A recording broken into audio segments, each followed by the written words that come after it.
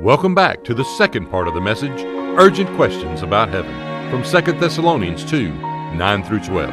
As we have started answering urgent questions about heaven, today we find those questions becoming more personal. That in itself makes them even more urgent. Here's Pastor Tim. Okay. Let's move on to question number 2. What happens to a person who's never heard the gospel and they die? You know? So if a person dies and they've never heard of Jesus, they've never heard clearly the gospel, what happens to them? Do they go to heaven? Do they go to hell? Do they go to some middle ground, some kind of purgatory where they have to work? By the way, that's an unbiblical idea and you won't find it anywhere. No, it's one or two, isn't it? So where do they go? Will God overlook their sin because of ignorance? You know, just because they don't know. All right, I gave you a short answer to the first question. Let me give you a short answer to this question. I mean, if I'm saying, will God overlook their sin due to ignorance, short answer to that's no. You know, if it's just simply that question, what happens to the person who never heard the gospel and they die? They're going to hell. That's it. All right? Let me try to answer that in two different ways today. Let me give you a strategic answer, and then let me give you a scriptural answer. The strategic answer goes like this. Let's say that we identify a people group somewhere in the world who has never heard of Jesus. They've never heard the gospel. Missionaries have never gone. The gospel just has not penetrated to that part of the world yet. And you may think, well, in our day of technology, I mean, that can't be much. Our International Mission Board has identified 3,150 different whole groups of people scattered around the world who they categorize as unreached and unengaged. Unreached means that they've not heard the gospel. Unengaged means ain't nobody going to tell them either. Okay? So you got over 3,000 groups of people that are just like that all over the world. So for that person, you know, we look at that and we say, hey, I identify a people group. We need to get some missionaries in there right away. Well, hold on. If we kind of play devil's advocate with this question just a little bit, we say, no, I mean, if a person's never heard of Jesus and a person's never heard the gospel, then God does overlook their sin in their ignorance. You know, a lot of people believe that. So if that's the case, we would be foolish to send missionaries over there, right? I mean, why would I send a missionary to go tell somebody about Jesus who's never heard of him? Because now they might hear and they might say no. So let's just leave them poor folks in their ignorance, and we can just sit back and relax and enjoy the Christian life. There's a bunch of Baptists believe that. It's not the case, though, is it? It's not. Scripturally, let me show you. Take your Bible, turn out of 2 Thessalonians. Let's go to Romans chapter number 1. Romans chapter number 1, I learn right here at the very beginning that every man, every woman, every boy, every girl is accountable to God for their sinfulness. They are accountable to a holy God for their sin, whether they have quote-unquote heard or not. Look here at Romans chapter... Did I say Romans chapter 1? That's what I meant. That's what I meant. Romans chapter 1, verse number 20. All right? Suddenly I thought I said Romans chapter 3, but here we go. Look at Romans chapter 1, verse 20. For since the creation of the world, this ain't nothing new. This is nothing new. All right, I am not telling you something wow, boy, Tim, man, he's so smart. Look what he dug out of the Bible. That's got to be something new. That's not new. Since the creation of the world, it's been this way. His invisible attributes are clearly seen, being understood. That's an important word, isn't it? Not just seen, not just known, but understood by the things that are made. What? Even his eternal power and Godhead. Let me stop there for just a moment. There is enough in creation that points to God for God to be able to say, you are accountable for who you are and for what you do.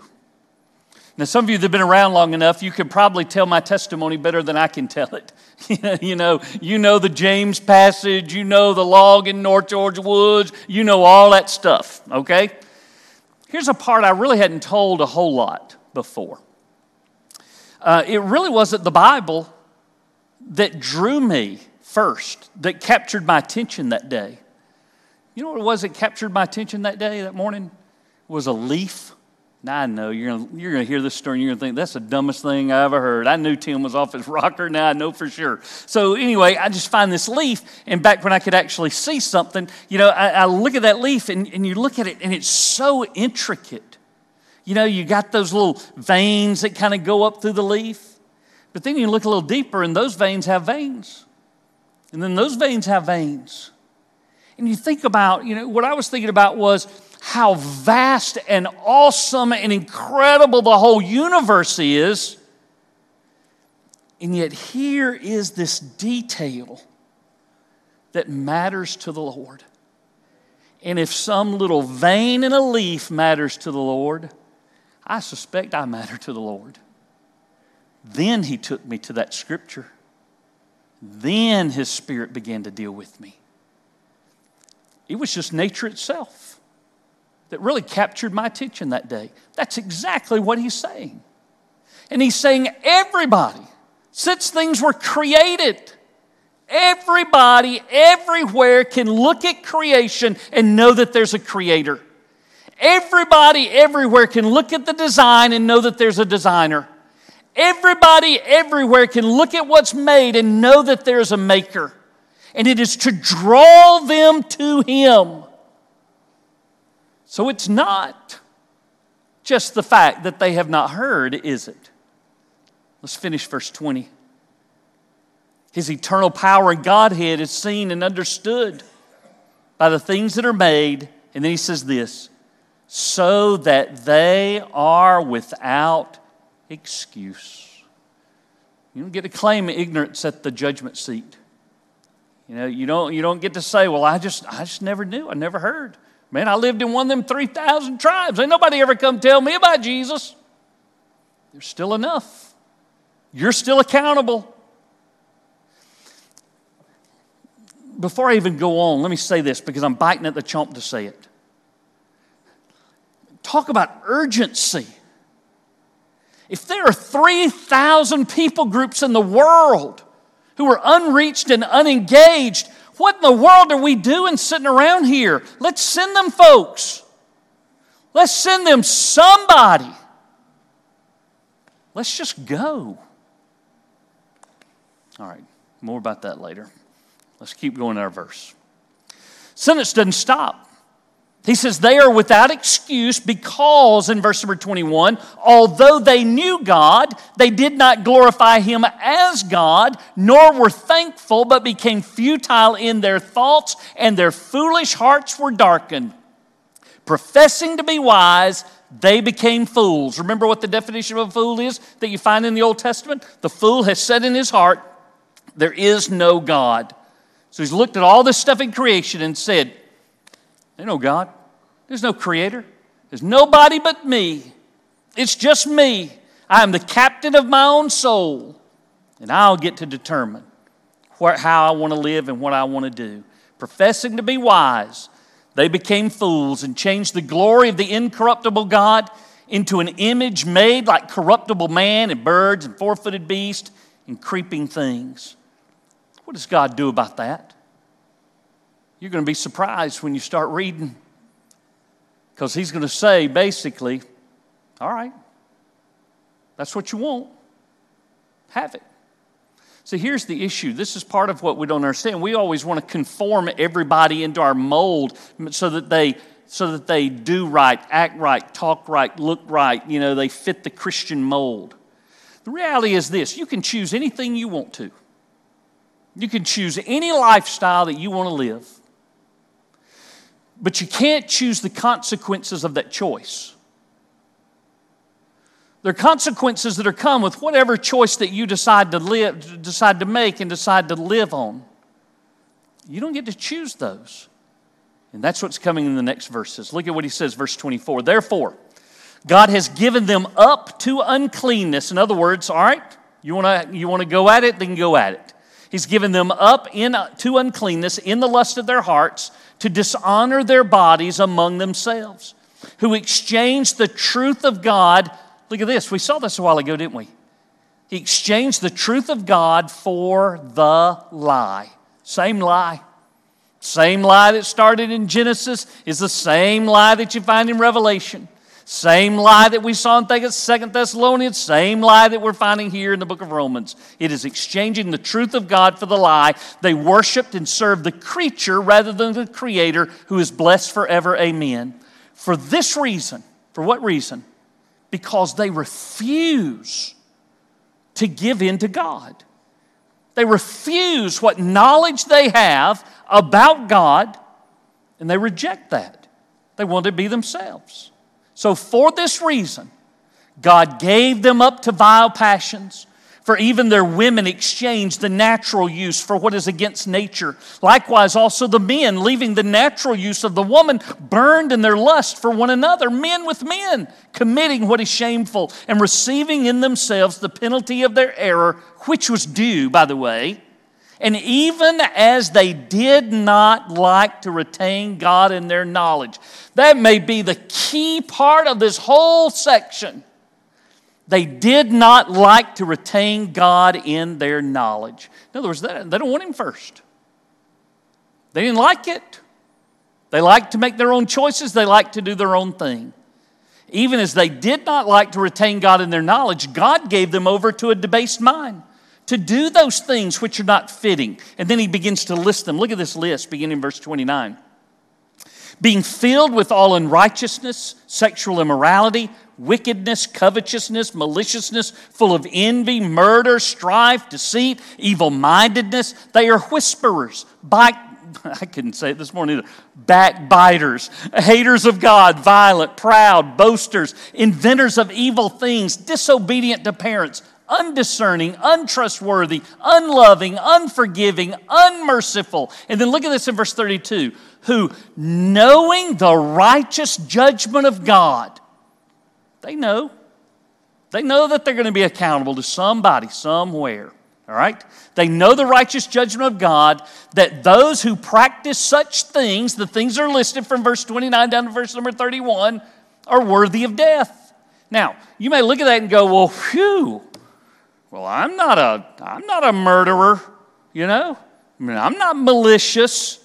I'm not covetous or wicked, or I'm not proud, which, I mean, you just keep saying, you know, I'm not all these things. You probably are. You know, I'm not a backbiter, and I'm not all these things.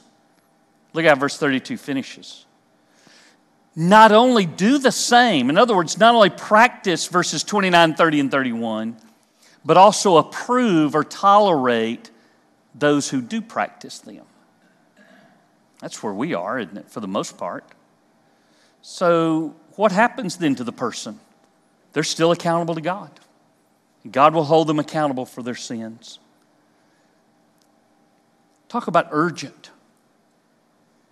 Talk about urgent. We've got to tell people. You've got a story to tell. He's got a story that needs to be heard. You need to tell it. All right, we've got one more question today. Of the urgent questions, and I think both these that we've looked at are urgent questions, questions that we need answers for now, because, you know, who knows when the rapture's coming? Who knows when death is coming? So those are urgent questions. But this third one is the most personal of those urgent questions. Have you heard the gospel and received Christ as your Lord and Savior? I mean, let's just not talk about people in remote places of the world. And let's not just talk about people in the future one day. Let's talk about people that are right here, right now. Jesus loves you. Because of your sin, He died for you. He beckons you, He begs you to surrender your life to Him, to give your heart to Him. There's not a person in this room that can say that they have never heard. You can't jump into one of these other classes. So what about you? What have you done with the gospel? What have you done with Jesus? Here's really where the question is going. Is your name written in the Lamb's Book of Life?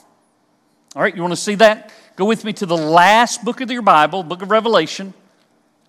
The last verse of the next to the last chapter. So you're going to chapter number 21. And it's going to be verse number 27. That's the one that we're going to look at. I mean, I've been able to give you short answers to those other questions, but I can't give you a short answer or even a long answer to this question. Because this is your question. Have you heard the gospel and received Christ as Lord and Savior? My short answer is yes. Yes, I have. My long answer is, again, what y'all know better than I know by this point. I have. Okay? The moment that you say yes to Jesus, that moment as a 17-year-old when I said yes to Jesus, Jesus took that blood-stained finger and wrote Tim Jones in his book. Now, there might be a lot of other people named Tim Jones, but there ain't no Tim Jones like this Tim Jones. Praise the Lord. There ain't nobody else like him. There's only one you. And when you say yes to Jesus, He writes your name in that book.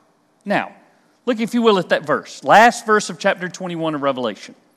But there shall by no means, if you remember, we were in this verse not too terribly long ago, there's a double negative that he's using. He's saying, you ain't ever gonna let this happen, okay? There shall by no means enter it. What's it? It is heaven. Anything that defiles or causes an abomination or a lie. You know why nothing's gonna happen like that? Because 2 chapters earlier, God takes Satan, sinners, and sin itself and casts them into hell. And from that point forward, they're never ever heard from ever again. There's not any abomination around. There's not anything that defiles. There are no lies. By the way, there's our word again, isn't it? The lie. It's not around anymore. It's gone. He's already taken care of that. Look at this. So who is going to be there if those things aren't? Only those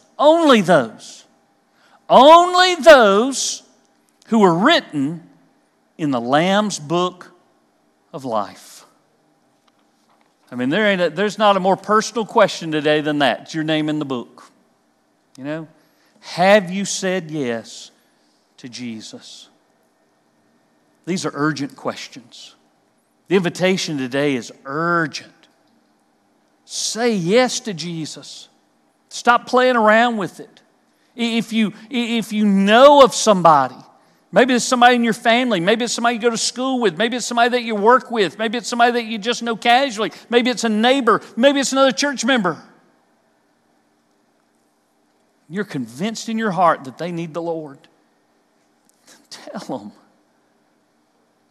Man, for the love of God, tell them.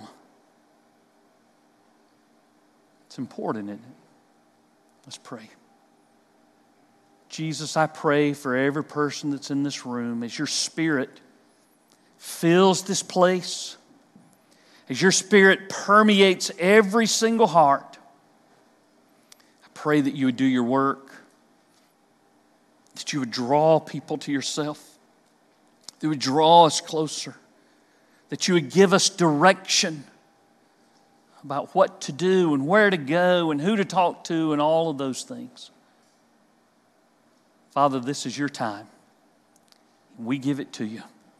In Jesus' name, amen. Listen, What an amazing message. Have you heard the gospel and received Christ as your Lord and Savior?